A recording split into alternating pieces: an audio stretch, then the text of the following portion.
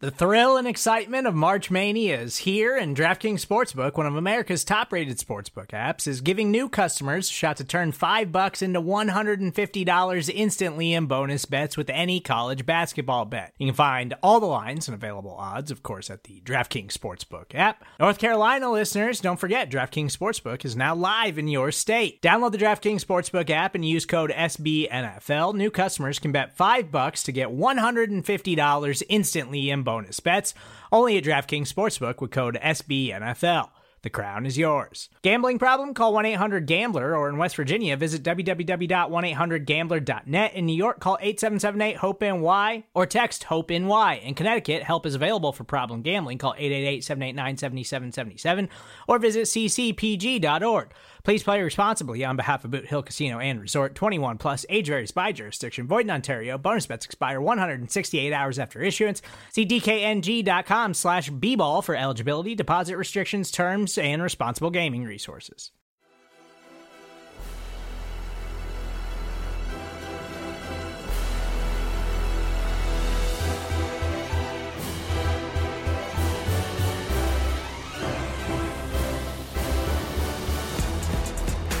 It's Monday. You know what that means. Welcome back to another episode of Monday Football Monday. And before we get started, I'd like to remind you guys this show is brought to you by DraftKings. DraftKings Sportsbook is an official sports betting partner of the NFL.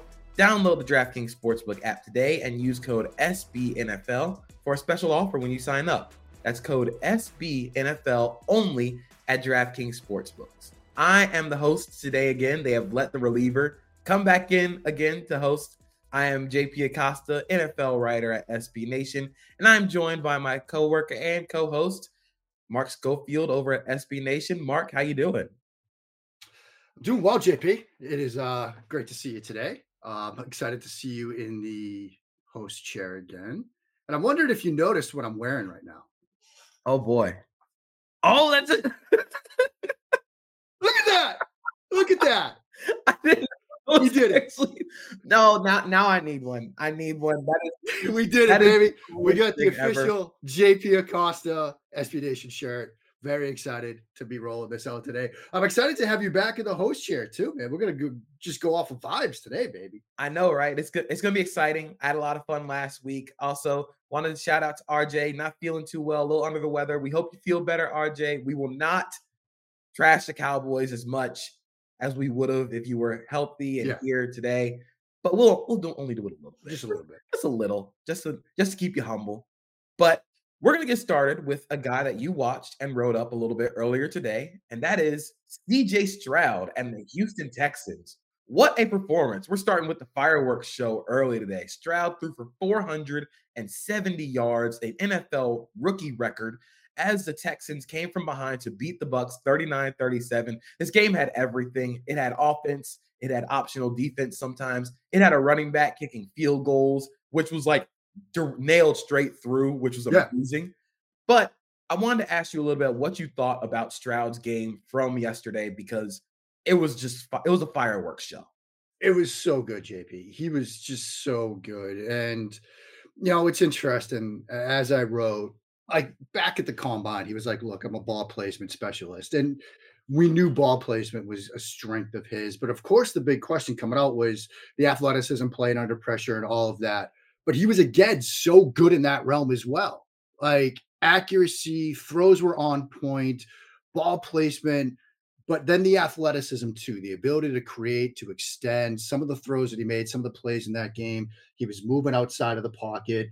It was just a really good performance. And if you had any questions about Stroud coming into the season, okay, that's fine. Like people see quarterbacks differently. People thought maybe Bryce Young was QB1, Richardson. There were some people that believed in Levis. But I think it's time to put those questions to bed. And I was talking with some people, you know, last night, people that maybe preferred another quarterback in this class. And they were like, yeah, it was because of the playing under pressure, the playing, and, you know, under duress in the pocket. Yesterday put those to bed because he had some throws in that game where he had to create space with his feet. He had defenders in his face. There was a play that I highlighted in the piece that I wrote where he hit Brown off of play action on a deep sort of crossing route, and he has to step up in the pocket. That he has to make that throw, knowing he's going to take a hit. Just an absolutely tremendous performance. And I know there's panic down in Charlotte right now about Bryce Young, and Richardson's hurt, and Levis had a shaky second start. So people were like, oh, Stroud was basically the guy. It's still too early to like wave off those other guys and say that, they're busts or whatever. But Stroud's legit. He's absolutely legit. Yeah, and going into the NFL draft, I said CJ Stroud is a professional quarterback. He does things in a very professional manner. He's going to get that ball out on time, the accuracy, the ball placement. And it's not just like, I think we see ball placement as like, oh, you're putting this go route right over the shoulders of the receiver. But no, ball placement is also leading your guy away from getting destroyed by safeties. And there were a lot of throws against the Bucs where CJ Stroud was doing just that. I think one of the throws that you had in your story that you can find on SB Nation, amazing piece as always. There's a throw to Tank Dell over the middle of the field where, yeah, he looks wide open, but Stroud is also leading him away from that safety coming down from off the top of the roof.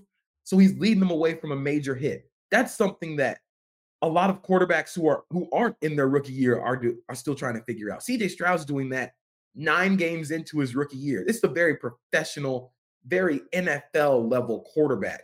And I tweeted out during the game, the connection that he has between him and Nico Collins has been so cool to watch. He has unlocked Nico Collins' ability over the middle of the field. If you look at the passing chart that CJ Stroud had, Next Gen Stats tweets out the passing charts all the time.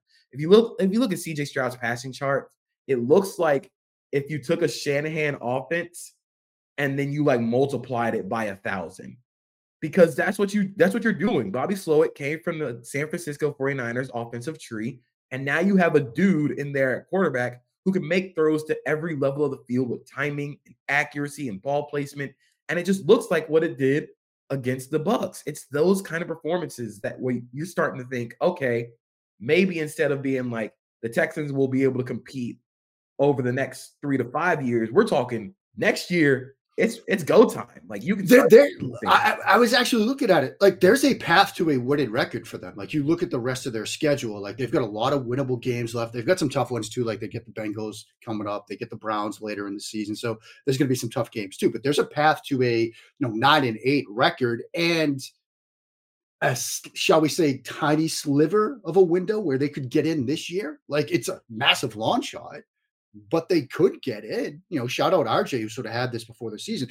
And to your point about yardage after the catch and ball placement, right now, the top 5 in yardage after the catch per completion are Patrick Mahomes at 1, Brock Purdy at 2, Justin Fields at 3, interestingly enough, and CJ Stroud at 4.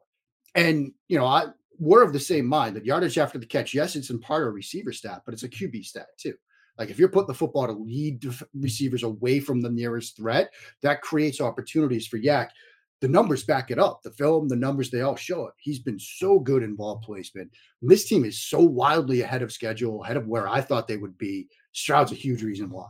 Yeah, and before we move on to the next game, I do want to shout out Dare Ogunbowale, who is the Texans' running back / backup kicker who drilled a 29-yard field goal, a go-ahead field goal in the fourth quarter to give them the lead. They trusted a running back to go ahead. This was amazing. And if you watch the clip, we wrote about it yesterday. Like if you listen to the announcers, they're like, you got to watch for a fake hit, right? Like they're going to fake this. They're certainly not going to let it. And he drilled it.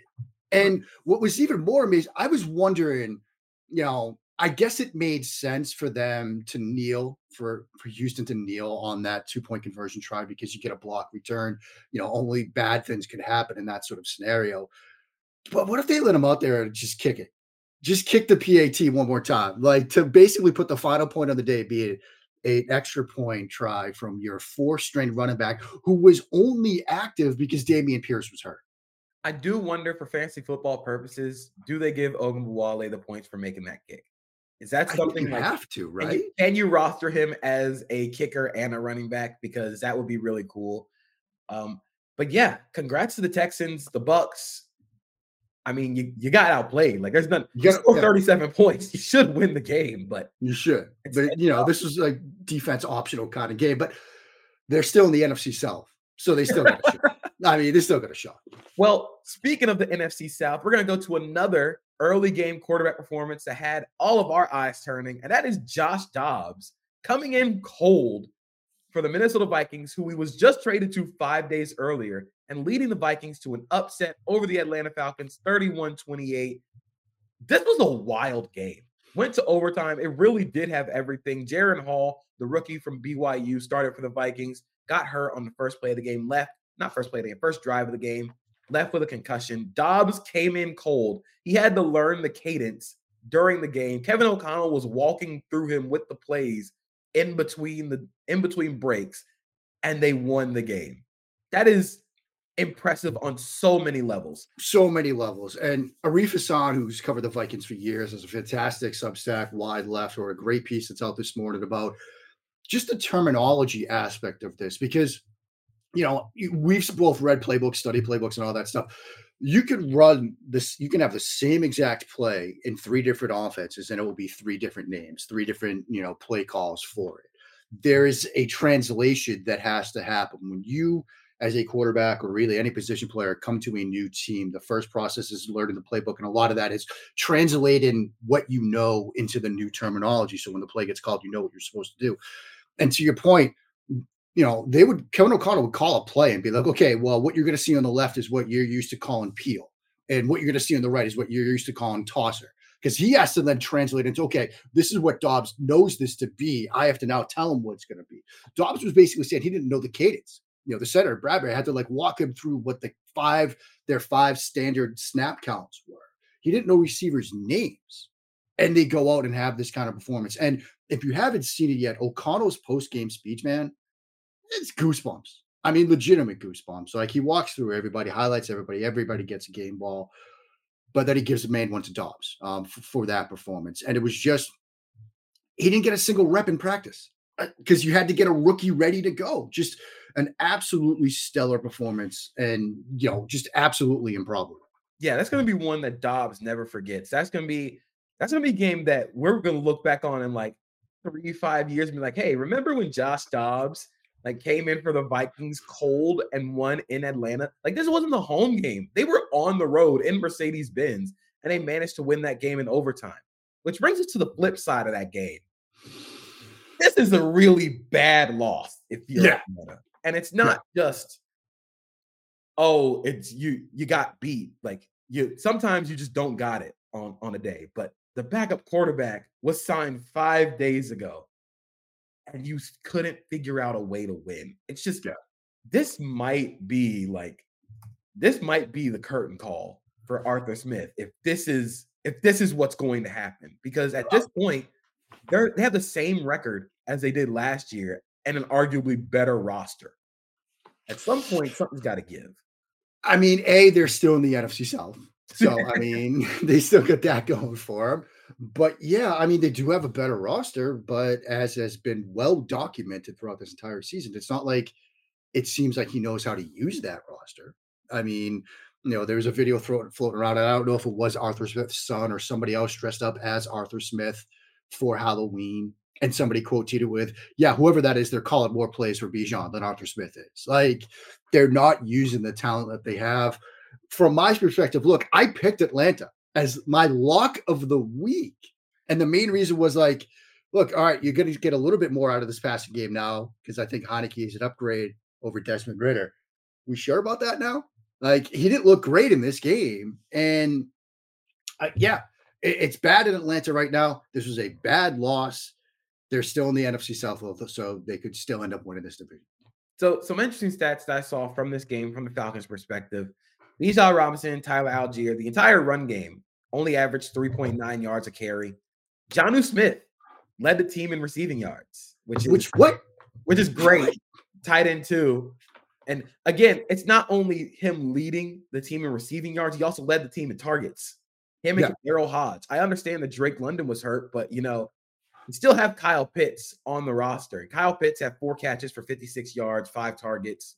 But those are the type of games where you need to get the ball to your best players in the best spots. And Arthur Smith still has not figured out a way to do that consistently. Yeah, it's really confusing. And we've talked about this over the run of shows. We've talked about it offline as well. The concepts and stuff are there. Like he's dialing up stuff where people are open, but whether it's a fact of the quarterback not getting the ball there, like with Ritter, or maybe not going back to these designs. Maybe it's a situation where he dials something up and you've got Drake London open or you've got Kyle Pitts open and it doesn't connect. And it's like, well, it's just not going to work. And he doesn't come back to it. I mean, maybe that's part of it. There was also obviously last week where they have like tight end 3 throwing to tight end 2 with tight end 1 Kyle Pitts into block, which is just sure. Okay, fine. But it's not working. And when all you can say about the team is that the best thing they've got going for them is their division, it doesn't really speak well about what's happening inside the building. Not a lot of confidence there at all.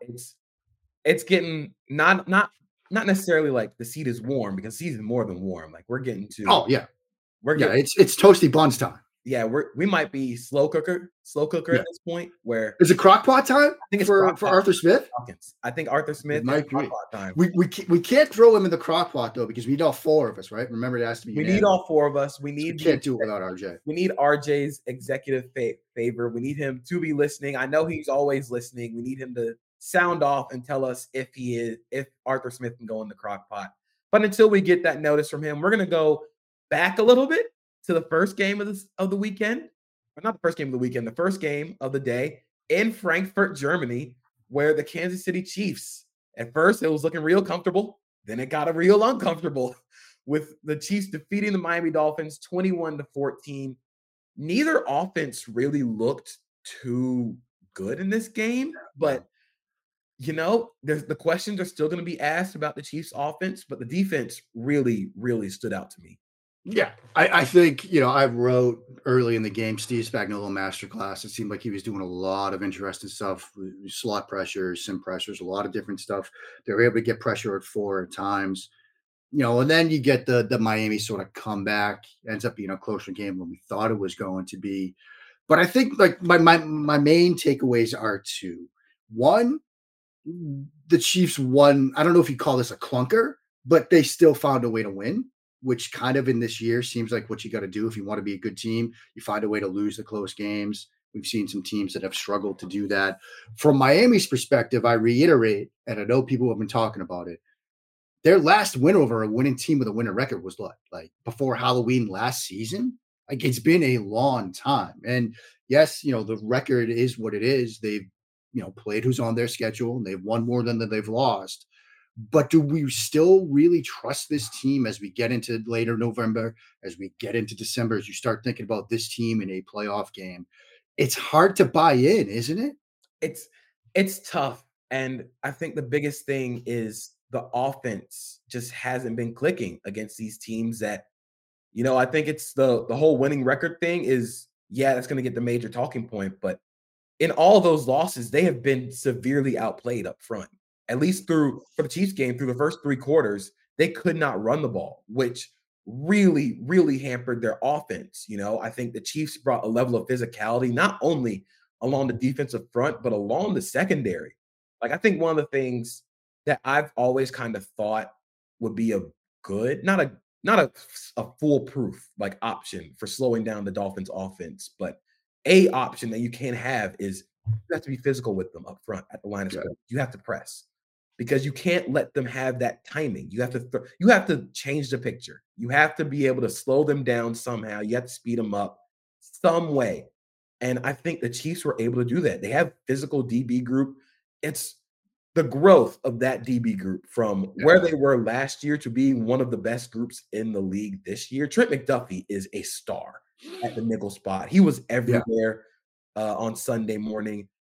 But then, they started to find the lanes in the run game, and that's really what opened up the rest of the offense. But from the Chiefs' perspective, I kind of feel like the roles have been kind of reversed from last year, where the offense was flying high and the defense was just along for the ride. And then the defense started to figure it out later on in the season. Now I start to feel like the roles are flipped. The defense is among the best in the league. And sure, the offense still has Patrick Mahomes and Travis Kelce, but they're still trying to figure it out. I think it's not that I think the receiver group for the Chiefs is bad. It's that they're young. It's not like the Dolphins played a lot of man coverage and nobody could get open. They were playing a lot of zone. It's just the pass rush for the Dolphins really, really hurt the Chiefs up front. All the stunts and loops completely threw off the Chiefs' pass protection. I think that's something they have to iron out quickly. But also, you don't have that. You don't have that Juju Smith-Schuster working the Yeah. whole zones. You don't have that guy anymore. That's Rashee Rice. And as good as I think Rashee Rice has played recently, it's still a rookie. It's still some young guys on that team. You need to figure out ways to better help these receivers to move along. But I have a lot more faith in this team than most others because we've seen them do this before. Yeah, they've done this before. I think it's also important to remember with Miami, they're so banged up front on offense. Like their offensive line is really hurting, and I think that's part of it, right? You're going up against a defense that has Chris Jones and others. Like you're going to get roughed up a little bit. You're going to struggle to find some of those run lanes, and so much of what they do offensively is predicated in the run game. So I think with that offensive line banged up, that's going to be a problem. I think another thing with respect to Miami is this, and you sort of highlighted it. Timing is everything in that offense. Like Orlovsky was talking about it during the game. Like Tua is so great, time and a rhythm. When you get that thrown off, even if it's just a simple jam at the line with a physical secondary group, that's going to be a big thing. And so I think you're going to see more teams lean into that for Miami down the stretch. If they've got defensive backs that can play a physical style, they're going to try to get hands on, try to throw off that time. For Kansas City, yeah, I mean, they're missing a guy that can find holes in zones right now. They had that in Tyreek. That was for all the stuff about his speed and everything that obviously he brings to the table. Finding soft spots in zones and that chemistry with receiver and quarterback was a huge part of what he brought in Kansas City. They don't have that yet, other than say Travis Kelce. They're missing that element. We talked about it last week. Can they find that? Yeah, but with younger receivers, like you said, it's going to take some time. It's going to take time, and it's going to take a lot more of. They're going to have to supplant that a little bit with the run game. They're going to have to lean more to that. And that's why you invest in, that's why you go and draft Creed Humphrey, Trey Smith. That's why you go and pay Joe Thuney. It's why you do those. That's why you revamp the offensive line. So you can, if you run into this situation, you don't necessarily have something, you can't fall off. You know, like it's gonna have to take an efficient run game to kind of supplant those to where you're not necessarily asking Patrick Mahomes to be Superman every time, which he can do, but that's not a way that the offense can live. We're gonna get to an offense that kind of lives like that later on when we talk about them. But now I think the margin has kind of closed. Not closed, but the margin is kind of tightened for the Chiefs, where it's not necessarily known that they're the best team in the AFC because the best team in the AFC might be in Baltimore. The Ravens handed out another beatdown of an NFC division leader, taking down the Seahawks 37-3. This was just a dismantling. And one of the things that really stood out to me was how good the Ravens defense is up front and how good they're getting play from Jadeveon Clowney, who was a street signing, and Kyle Van Noy. Kyle Van Noy has 5 sacks in 6 games that he's played as a Baltimore Raven. I tweeted this out, but the Chicago Bears have 10 sacks as a team. And Kyle Van Noy has 5 in 6 games since he got to Baltimore. That's insane level of production. They're getting the best level of play out of guys we didn't think they'd get it out of. Geno Stone leads the NFL in interceptions. And it's just not only can they get that pressure, but they can change the picture so quickly up front and in the secondary. The Geno Stone interception, they looked like they were going to play cover 0. They had everybody up at the line of scrimmage. And then they drop out in the cover 2. Geno Smith throws the go route to Tyler Lockett thinking he has cover 0, and he's got Tyler Lockett, no help over the top. But then when they shift out the cover 2, Geno Stone is right there, and Tyler Lockett miscommunicates on the play because he reads cover 2 at the post-snap. Geno Smith doesn't. That's what the Ravens defense can do to opposing teams. And then the offense just continues to find production at everybody. So when you watch the Ravens and the Seahawks, what kind of stood out to you about like watching Lamar and watching this offense against the Seahawks defense that is really talented? Yeah, I mean, this is a very good Seattle defense. And you can look at a couple of different metrics and say that they're top 8, top 6, top 5 this year. But Baltimore just has a couple of different ways they can beat you. They've found some things that have been working for them in the passing game. They've obviously got an extremely diverse and varied run game where they can go zone, they can go power, they can go gap, they can do a whole bunch of different things. They can get tight ends involved, obviously, with Mark Andrews. And we talked about this going into the year. This was going to be sort of the return of big boy football. And you see, first play of the game, they're coming out in a heavy personnel package with multiple tight ends, and they just get Andrews, on an over route, off of run action, off of all the things that we've thought were going to be big parts of this season. Baltimore is able to do that. And so the offense is fascinating. And then, of course, you also have perhaps the most talented quarterback, just physically talented in Lamar Jackson, just a one-of-one unicorn type of athlete who's so good at playing the quarterback position from the pocket as well as outside of it. And then there's also, look, to go back to your point about their defense, Mike McDonald. We talked about it a couple of weeks ago with what they've been able to do, like that game against Detroit. When we get into head coach interview and hiring season, remember what he's doing right now, because, that play you brought up, that's why you spin coverages as a defensive coordinator. You might not fool the quarterback, but that's just part of it. You might fool the receiver. And that's an important thing to remember. People would spin coverages against Tom Brady over the years, and people would be like, why are you doing that? You're not going to fool Brady. Yeah, you might not, but you might fool Edelman. And here, you might not fool Geno, but you might fool Tyler Lockett. You might get them on different pages. And so that's a big part of what they're able to do so well. It's just and that throws timing off too, because even if it just takes a half second for one of those two players to read it out right, it throws the timing off. The other thing to remember with this team is this, and DVOA, say what you want about it. Look, but we sort of look at that. They're the third best team in total DVOA ever through 9 games, after the 2007 Patriots and the 1991 Washington football team. Then it's the Baltimore Ravens. That speaks volumes. Can they keep this up? Maybe, maybe not. I mean, they're going to have some tougher games. They're going to get a game against Cincy and a healthy Joe Burrow in 2 weeks. But they're a very good football team. And dare we say, are they the best team in the NFL right now? They might have a very strong case. I think they are. When it comes to level of play right now, there's the only team that can really kind of challenge them in terms of how well they're playing right now are the Eagles, maybe the Jaguars. Maybe. They are playing at such a high level right now that it just the defensive line, not only were they creating sacks and pressures, they were batting passes. They were negating the run game. And then you add on top of that, the Ravens ran for 298 yards, 7.3 yards a carry. Keaton Mitchell was a fun wink kind of player this game. 9 carries for 138 yards. He brought a different type of style to the Ravens running back room. He brought some legit juice. Yeah. He has some explosion to where now you have to account for, both guys in this backfield can take this to the house from either 40, So it's just, they have so many weapons. They have so many varied ways of using these guys. I think they are the best team in the NFL right now. And I mean, the Seahawks, you just ran into a buzzsaw. Yeah. And I mean, maybe part of it is West Coast team coming east playing in that early window. Historically, that hasn't been, a good situation for those teams. But this kind of thumping, if they had gone in and lost by say 10, it'd be like, okay, well, fine. This was perhaps the biggest sort of statement game, I think, of the day. Like Baltimore has basically said, you weren't paying attention. You should be. Yeah. And Seattle went 1 for 12 on 3rd down. That is it's cool to say, West Coast, East Coast, but you got your butt kicked. That's really it. You got your butt kicked. Geno Smith had a couple turnovers, an interception, like we said, and the fumble.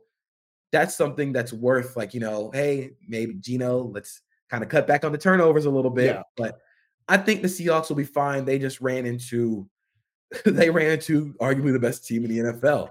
Yeah. Moving on to another game that existed on Sunday. The Cleveland Browns defeated the Arizona Cardinals 27-0. We all have our fast forwards. If any of us want to use them, go for it. But I'm going to use it on behalf of RJ. How about that? Okay. We'll use it on behalf of RJ. Yeah. So one sentence on Browns Cardinals, if you would like. Deshaun had a couple of decent throws in this game. Like I think that's my sort of one sentence. I mean, Arizona's bad. Arizona was really bad yesterday. So My one sentence is good luck, Kyler. Like, welcome back. fair enough. Like that's here we go. So next game we're gonna go on to. Unfortunately, you weren't gonna slide that. We weren't gonna slide too far. The Washington Commanders take out the New England Patriots 20-17 in a game that I don't know, man. I don't know what to make of either of these teams. Sam Howell threw for 325 yards. The Patriots did the same Patriots things. Mark, This team's bad. explain what happened here. This team is just bad. Like, I don't know what else to say. I mean, last night my wife and I, kids were in bed, we're like watching the end of the Bills Bengals game, and they flash up the AFC East standings when it was clear that the Bills were going to lose. And it's like to see that 2-7 at the bottom. It's just, and my wife was like, do teams usually have a record that bad at this point in the season? I'm like, well, the Patriots usually don't. Let's put it that way. Max getting crushed for the interception late. That was a good throw. Maybe it was a slightly too aggressive decision in that moment, but like he put that in a really catchable spot and went right through Juju's hands. Like, I don't know what more Mac could have done, and people may be crushing him for the decision, but it doesn't matter. Like, I don't think if they complete that pass and they go down and win that game, it's going to save Mac's future here in New England. It's a bad football team. They made Sam Howell look like CJ Stroud. Like, it's a bad football team. There's no relief on the site, in sight. And guess what, friends? We get Colts, Patriots in Germany early next Sunday morning. So that coupled with the Christmas Eve Island game of Broncos Patriots later this season. Like, Sending the man, Colts and Pats to Germany feels like an international act of aggression. it does, right? Like that. Like, I feel like Germany's going to be like, you know what? We're good. We don't need this one. You don't have to send us this game. Yeah. Can you give us more of Chiefs Dolphins? Like Can we run that back next week? We'll do that. Can we just keep them over here? Yeah. I guess I'll talk about from the Commanders' perspective. Still don't know with Sam Howell. Like, I don't know, man. He is the most confusing quarterback in the NFL because sometimes, like, you can see it. Like, sometimes, like, oh, it looks really good. But sometimes it just, the bad is so bad. The interception he threw to Kyle Duggar was really, really, really bad. But the touchdown was awesome. Yeah. Like, he is Russian roulette at quarterback. Like, it's sometimes maybe good, sometimes not great. Not great at all. It's just, and I know they're going into 2024, they're probably thinking like, yeah, this guy's going to be our quarterback of the future. But man, it's such a highly volatile player to kind of hitch your wagon to. Like, I'm enjoying it. It kind of feels like we're watching the 30-30 Jameis without the 30 interceptions, right, or the 30 touchdowns. Like, it just, every throw, you never know what's going to happen because Sam Howell is going to run to his right and then throw it back across the field. And sometimes it'll fall in the hands of a Commanders player. Sometimes it'll fall in the hands of Kyle Duggar. You never know, but I do want to share this brilliant bit of insight. QB Sam Howell did well executing the game plan. He threw for over 300 yards his third game this season. Magic Johnson's tweets, baby. His post-game tweets when this team plays are just fantastic. Magic also pointed out, I want to give a special shout out to our receivers. They were excellent and caught just about everything Howell threw their way today. Coach Rivera had the team ready to play. Coach Eric Bieniemy called an excellent game. He was creative on offense and switched between runs and passes. Hell yeah. There you go, Magic. We need to get Magic on the show to talk some Commanders ball. Seriously, we do. I mean, it's just his tweets are always awesome. I'm very happy with my Commanders win over the Patriots. Players stepped up on both sides of the ball and played consistent in the entire fourth quarter. It's like, it's literally, remember earlier this year when that newspaper had AI write a recap of a high school football game? Like, his tweets kind of have that vibe. Like, I wonder if he's sitting on his phone and he's like asking Siri to like type out a tweet for him to sum up the Commanders games. I want to know if he's actually writing these tweets. I don't think he is, but Oh. this has been such a long period of Magic tweets that have been like this. Where like maybe he is just like a sentient AI. But I know Kist is listening. Kist, if there's any way we can get Magic Johnson on here Seriously, Kist. about the Commanders, let's make it happen. Yeah, even if it has to wait till the Super Bowl, like I don't care. We need Magic breaking down some Commanders football on this show. Yeah, I need to ask him some questions about Sam Howell. Like that's what needs to happen on this show. But we're gonna make it happen eventually. Magic, I also know you're listening. You're welcome on the pod anytime, bud. Anytime. So The floor is yours. Yep. The next game we're gonna get into was also a game that happened. I'm gonna use my fast forward on this one. The Los Angeles Rams lose to the Green Bay Packers 20-3. This was just not fun. Not fun for anybody involved. I'm using my fast forward. My one tweet is, or not one tweet, my one sentence is the Rams are now in the quarterback sweepstakes. Yeah, my one sentence is everybody, I'm sorry. I was a big Brett Rippon defender back when he came out. I was screaming from the rooftops that he should have gotten a Senior Bowl invite. I had him QB4 in that draft class. And yeah, this was my last ride. And it rode straight into a ditch, my friends. Yeah, we'll always have that Monday night game, though, when he went into New York and beat the Jets, when he threw like 2 touchdowns and also threw like 3 picks. I mean, as for the Packers, you won a football game. Congratulations. I mean, if you're going out, if you're Brett Rippon, if you're going out, go out in a blaze of glory. 1 interception, 2 fumbles, 1 of them lost. That's a blaze of glory. Yeah, right. I mean, it is absolutely a blaze of glory. You're going to be bad, be the worst. Never just be regular bad. Right. Speaking of never just be bad, be the worst, the New Orleans Saints defeat the Chicago Bears 24-17. Tyson Bagent threw for 220 yards. This was a game where in my fantasy football league, the Jaguars defense was on a bye. So I needed to just stream a defense. And I chose the Saints because, maybe they'd be good against a Bears team that doesn't look pretty impressive. And no, Tyson Bagent happened. No, I mean, for the Bears fans that were starting to think or talk themselves into a Tyson Bagent versus Justin Fields quarterback battle, like I think he could step away from that one. Like he may be a very good backup quarterback in the NFL, and that's fine. But I don't think you're in a situation where you can look at him and say, yeah, he's going to be the long-term answer. I mean, this was a weird Taysom Hill day. Like he threw a touchdown pass. Like every time, like I had the dual TVs going. So I had dual quad boxes. I had like 8 games going at once. And the Saints were like bottom right in my field of vision. Every time I like glanced down there, I'm like, Taysom Hill's in the game? Is this a Taysom Hill game? And then you go back, you spin through the replay, and it's like, yeah, this is a Taysom Hill game. 11 carries in this game, 1-for-1 passing for a 3-yard touchdown. Like we're still doing this. He cannot keep getting away with it. Yeah. I'm sorry. He can't. He had more carries in this game than Alvin Kamara. Yeah. Stop it. Stop it. Enough. The world has had enough of Taysom Hill. I mean, the Saints didn't look overly impressive, but again, you picked up a win in the NFC South. But again, November 26th and January 7th, Saints Falcons. Just get it over with. We are getting Saints Falcons as the final game of the season for this NFC South playoff spot and a home playoff game. Like I need the sweet release of just never having to worry about the NFC South ever again.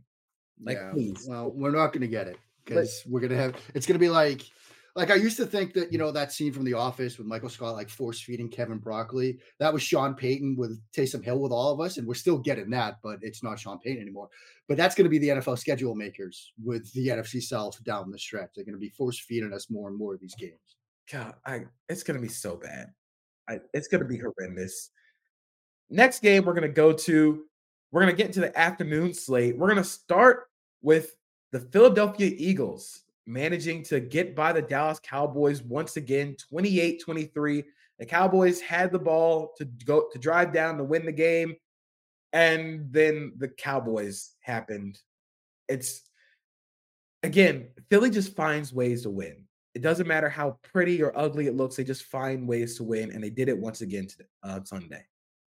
Yeah, I mean, this was a fascinating game for a couple of different reasons. Like early in the game, like Philly had some statement drives. Like they had that statement drive to sort of open the game, right? Like they go for it on fourth down. They when they obviously get it with the brotherly shove, they go for it again on like 4th and 3, and they get it with a great throw from Hurts. I thought it was very interesting. Greg Olson kept saying throughout this game that like the advantage of the brotherly shove isn't just the fact that you can get it on fourth and short. It changes your mindset as a play caller, right? Like you don't need to get 6 yards of play. Like you can get 3 yards. You can get yourself into 4th and 1 because you're going to get it. But Dallas kept sort of answering. And, they didn't win this game, but I thought Dak played really well. Yeah. Like he had him in a position to win this game against a defense that's very good. Dinged up a little bit at times. Bradbury get dinged up later in the game. But I thought he played really well. And I think ultimately it's one of those games where if you're Dallas, you think, all right, well, would have loved to have won this. That would have been a sort of statement win, but we lost to our rivals on the road. We're going to get them at home. Like we've got an opportunity to win games going forward. And I think, Dak's still pretty good. Like I think Dallas is probably okay. This is a better feeling after this loss than obviously the loss to San Francisco. Yeah, and I think from the Eagles' perspective, I think they're still like it's weird to say because the passing game can still do the deep shots to AJ Brown and Devontae Smith, but I still feel like they're leaving some meat on the bone with the passing offense. I feel like not having Shane Steichen has kind of reverted Jalen Hurts back a little bit to where there are some times against the Cowboys on third downs where he's just drifting backwards. He keeps Yeah. going back and back and back and back, and he's running himself into pressure. It just feels like that all that growth and development over the middle of the field has kind of gone away a little bit. And this is just very nitpicky considering the Eagles are 8-1 and have the Yeah. best record in NFL. But it's those kind of things that will kind of that'll make a difference when you get to the playoffs and you get to the Super Bowl because that's what the Eagles are looking at right now. But their margin for error is so wide because they have the best offensive line in football and a game-changing defensive line. This defensive line was amazing on Sunday. We said Dak played phenomenally. He was also sacked 5 times, and the Eagles' defensive front got after him. Josh Sweat had a phenomenal game. Hassan Reddick played really well. It's just they have these guys who can completely flip games on both sides of the offensive and defensive line that makes it so difficult to consistently beat them.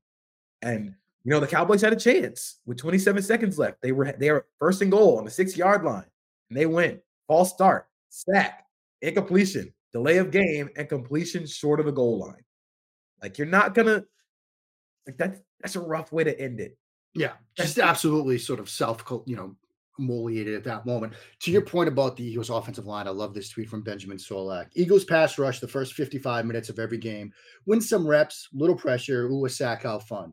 Eagles pass rush the final 5 minutes of the game. Death machine, knives, and anger. Like, yeah, that fit it to a T.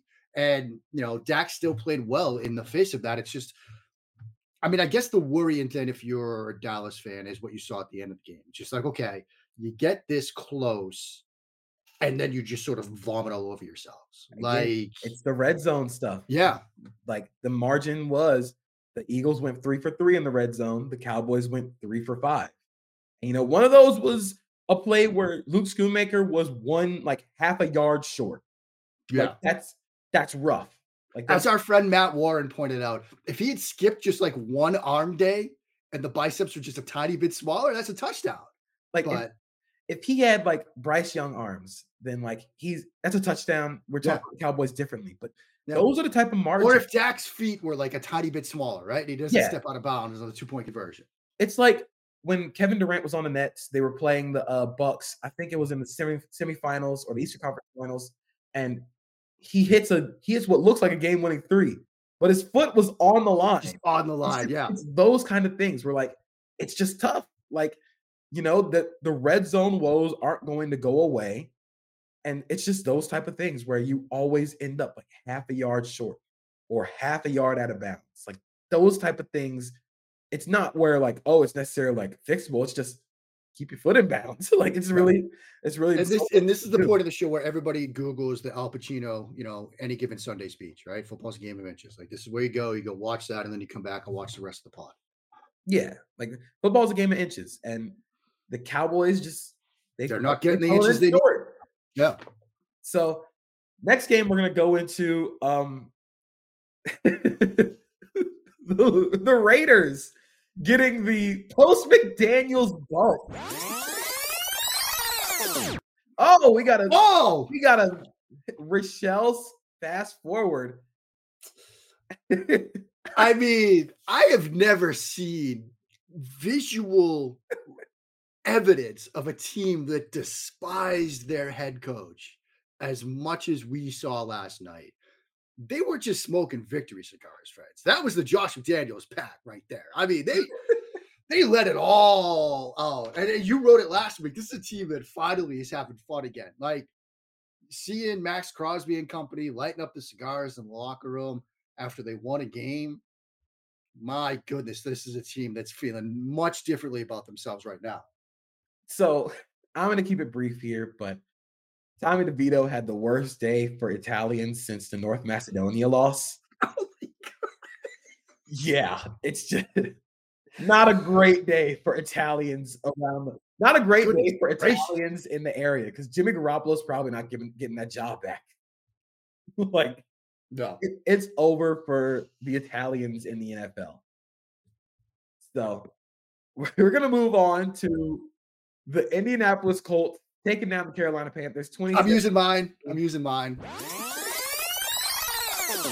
We got to skip. All right, Mark, one sentence here. Jim Irsay dancing in the locker room to dreams and nightmares is going to haunt me for the rest of my days. Oh, my God. Like when we saw that last night, and I tempered it because I wrote about it. I tempered it a little bit, right? Like we all know Super Bowl 52 ended the second the Eagles came out to dreams and nightmares. Like that game was over.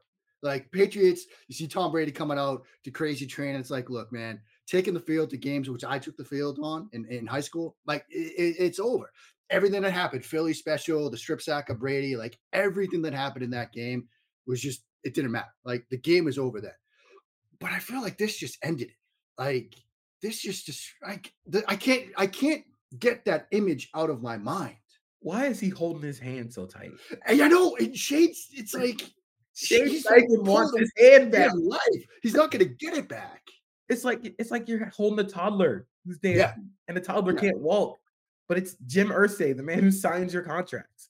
Yeah. My one sentence is, I still believe in Bryce Young, but the Panthers are making it rough. It's just, they need to get him help. It's really hard to believe in anything right now. He's reverting back to like the worst traits about Bryce Young because nothing's working. Like the inconsistency with play calling and then the poor receiving talent. It was not a very good offseason for talent acquisition. Right. I mean, because you have to give up DJ Moore to go get Bryce Young, and it sort of sets you back. And I think, either you or James wrote earlier this season, man, Carolina would be great if they had a guy like DJ Moore. Like, they don't have that. And, watching this game, James pointed out as well when we were talking about the games yesterday, now teams are like, you know what? We're just going to bracket Adam Thielen. Like, we're just going to absolutely take him away, force Bryce Young to go elsewhere with the football. Where else is he going to go right now? They don't have that. Now, I think when they get more weapons in, add some talent around him, Bryce Young will look better. But until that happens, we might see more games like this than the other. Yeah, and then Brian Burns left this game with concussion. Probably not going to play Thursday because we get Panthers-Bears on Thursday Night Football. DJ Moore revenge game, Thursday Night Football. There are other things you can do with your time. Yeah, what college games are there Thursday night? Like, what else is going on? I'm gonna catch up on some anime. I might watch some. Thursday. Virginia, Louisville, Southern Miss, Louisiana. Hey, Louisville ranked. Louisville, good top team. 15 team. Solid team. There you go. You want to watch a good Jawar Jordan? Good back. Yeah. But there's other things you can do with your time outside of watching. Spend your time wisely, friends. Yes. So we're going to get into the last game of the day. The Cincinnati Bengals handling the Buffalo Bills 24-18. It looked close, but it didn't necessarily feel that close. Like the two teams traded touchdowns early in the game, but then the Bengals kind of took off. Yeah, and I don't know whether I'm more concerned about the Bills right now after this game or more sort of excited about the Bengals. Like, I don't know where I sort of come down on that spectrum of outcomes here because I think from Cincinnati's perspective, it's like, okay, here they come, right? Here they come. We've seen this before. Burrow's healthy. I know there was a little bit concern, they had the heat pack on the calf at one point, then the right index finger and stuff. But it seems like he's got everything sort of figured out. That offense is clicking. That defense, as we've talked about in recent weeks, they've had answers for teams. They can get pressure with four. You saw a lot of that last night as well. And so I don't know if I'm just kind of in the camp of like, yo, Cincinnati, they're absolutely legit, or is it really time to hit the panic button in Buffalo? Is it time to really worry about this team because injuries are mounting? I mean, you've got Josh Norman on the field at the end of the game. Like Josh Allen is trying to do way, way, way too much at times. And it seems like everything's kind of snowballing for them. So I tweeted this out after the game, and the Bills just don't have any depth. Even before all the injuries, they didn't have depth. And I got a lot of Bills fans that like, where were the points they didn't have depth? Mainly receiver. Like that's the biggest thing. Dalton Kincaid is wide receiver 2 right now, and he's the second tight end. Yeah, and he's a rookie. Gabe Davis has not played great. Khalil Shakir is a fine wide receiver 3 or 4, but it's those type of things that separate you from the Bengals or from the Ravens right now. Shoot, it separates you from the Dolphins. The Dolphins have depth there. Of course, the Bills beat the Dolphins, but I'm saying like in depth wise, they don't have that. They don't have depth at corner. They didn't have depth at corner even when they started the season. Tre'Davious White was the starting corner, and he's coming off an injury, a catastrophic injury. Like they don't have any depth at these spots. And now it's starting to snowball because now the impact players are getting hurt. Matt Milano's gone. Jordan Poyer and Micah Hyde are in and out of the games. Ed Oliver, been injured. Von Miller still has not recovered fully from a torn ACL. They just don't. This game really reflected the talent acquisition and the process that the Bills have kind of built through the past few years in the Josh Allen era. Like there have been some bad misses, like especially on day 2 of the draft. They just haven't had those kind of guys. And when you look at the offensive side of the ball, a lot of it's got to be on Josh Allen. And like we talked about earlier this season, that reverts Josh Allen to his worst traits. It reverts him back to playing hero ball. And he don't necessarily have to play hero ball, but for a team that doesn't have a consistent run game, or it's either not consistent or they choose to not be consistent with the run game. It's been the most confusing thing about the Bills since Josh Allen became the quarterback. Either they have a run game and they don't use it, or they don't have a run game. Either way, you got to figure it out. But now it's just like, it's becoming a little bit of panic time because those teams in the AFC East aren't going away. And not only that, you have fallen behind the other teams in the AFC, and that conference is loaded. So now you're not going to have the Buffalo in the winter advantage because you're not going to get home field. Yeah. And the other thing from Buffalo's perspective, they get Denver this week at home, winnable game. Then you get the Jets, go to Philly to play the Eagles, to Kansas City to play the Chiefs. Now they get a bye in between those games.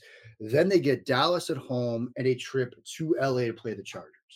Now they close out the season with a game against New England, who they lost to, by the way, and they ended in Miami, which is, that game's probably going to be huge. That's going to be huge. I mean, that could end up being your Sunday night game to end the season, which may save us from Saints Atlanta to end the season. So schedule makers, those of you who are watching, please, let's do that instead of an NFC South showdown. But that's a tough schedule to go out in the season. And the other thing that sort of concerns me about this game, because one of the things we were saying about this team prior to this week was they weirdly play to their level of competition. They play Miami, they're going to blow them out. They play the Patriots, they play the Giants, they're going to lay some clunkers down and may even lose one to the Patriots. This was a game where you thought, okay, well, if that trend holds, they're going to play a good football game and maybe win this one. Well, they didn't. And now where are we with this team? They're banged up. They're relying too much on Josh Allen, which, as you said, sort of caters to the worst demons inside of him, where he sort of goes crazy and reverts to Wyoming Josh Allen, whereas I got to play hero ball to fix everything. And it's not working for them right now. And with that slate of games coming up, look, yeah, they're one game above 500 right now. They could be below 500 come Christmas time. Yeah, and I think the way the Bengals played the Bills offensively, I mean, the Bills came out in that super spread 11 personnel that worked against Tampa, but the Bengals were like, okay, we'll just match with dime and force you to beat us running the ball.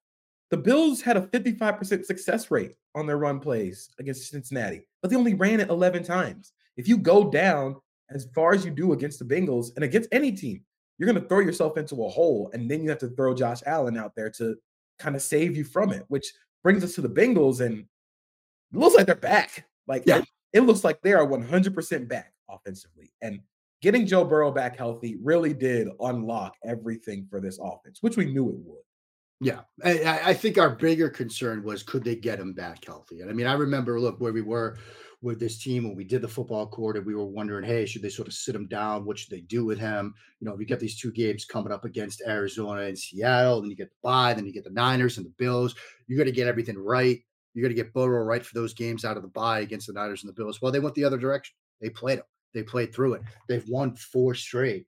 Now they get a fascinating game with Houston this week. That's going to be fun to watch. But I think the one we should have circled now is Baltimore in 2 weeks, at Baltimore. Like, that's going to be a huge game because they already lost, at home to the Ravens. Like, you got to go into M&T, you got to go into the bank and now get a win against that team who, as we just discussed, might be the best team in football. But they do look back offensively. I think defensively, look, they've got a lot of answers for what teams like Buffalo wants to do.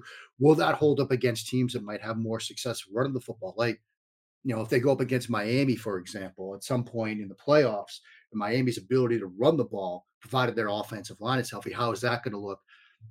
They may still have success because they're very stout up front when they get pressure with 4 and they can do things up front with the guys that they've got. But it does look like since he's back.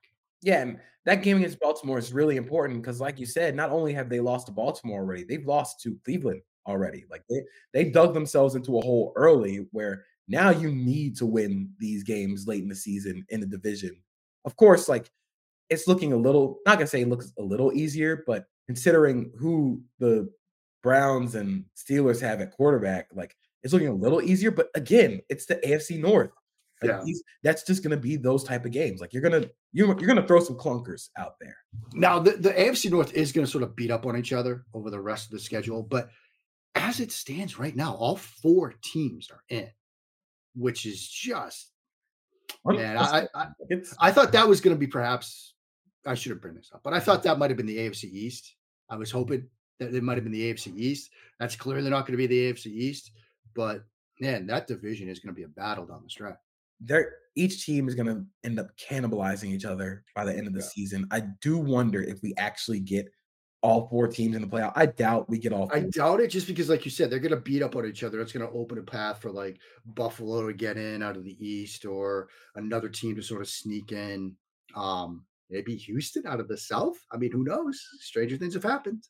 Stranger things have happened. But that concludes our little Sunday escapade through the games that were kind of cool. Some of them were bad, but I'd like to ask Rochelle to come to the board, our wonderful producer, the person who is killing it every week. Tell us what you like, tell us what you didn't like, and who gets MF MVP. Yes. Starting with the Bengals, I love the point you made, JP, about them being back. As a Baltimore Ravens fan, that's a scary team. And I'm worried about the game. I know that they beat them already once, but I feel like with this division, it's just, you just never know. I feel how I feel about the Steelers. Like, even though the Steelers aren't good, you just never know, and those losses hurt. That's how I feel about the Bengals. So it's like a scary opponent going up against. And so, yeah, I think they're back, and that's going to be an interesting matchup to pay attention to. Also, Mark, your question, do we trust the Dolphins? I think that that's valid right now based on where they're at. They're still in a good position, but something to continue to pay attention to because, like you mentioned, the timing with the offense, and they're just not really there. Also, I really like your point about Mike McDonald, of course, and just keeping him in mind when it comes to defensive coordinators, offensive coordinators being hired. A big statement win for the Ravens. And thank you for mentioning the Jim Irsay video. I hadn't seen that, and so that was my laugh of the day. I saw on Twitter, I think it was Barstool. They said he felt it in his core, and I think that's the perfect way to describe what I just watched. That Yeah, was some of the quote tweets for that video are absolutely tremendous. A lot of which aren't family friendly, but yeah, it's good stuff. Yeah, that was good. Also, just a few of my takeaways from the week. Big defensive performances throughout the league. Max Crosby is a dog, like a complete dog. The fact that he had 3 sacks in this game, the team had 8. One of the best defensive ends in the league right now, and he has 9.5 sacks. So I just gotta give it to him. He's dominating. Just a very talented player. Also, there's a ton of injuries. Dallas Goedert, somebody to pay attention to for the Eagles. A potential fracture in his forearm. He's supposed to be going under a MRI today, so keep your eyes out for that. But he's probably going to miss a little bit of time, so that sucks for the Birds. And also, Cam Akers torn Achilles. So It really sucks for Cam Akers. yeah, that really, really sucks. But phenomenal job by both of you. Shout out to you, JP, again for holding it down. You're just a natural at this point, like Yep. crushing it. But I'm gonna give it to Mark today. That's my speech right there, the JP shirt. Love it. It is the greatest shirt I've ever seen. It's the best $20 I've ever spent, man. I'm gonna wear this. I can't wait to like roll into the combine interview rooms. Oh rocking this yeah. shirt. It'll be the greatest shirt ever. Yeah. I'm gonna need to have a photo. I'm gonna need to take a photo of it. It's gonna be the coolest thing. With it, right? Like a selfie or something. Yeah. But if you want that shirt, we'll figure something out. Yeah. Because I know everybody would want my face on the shirt. That's Of course. yeah, of course. But from Rachel, from Mark, from JP Acosta, and from RJ out there in the Spectre in the Void, we will say thank you for tuning in and see you guys next week.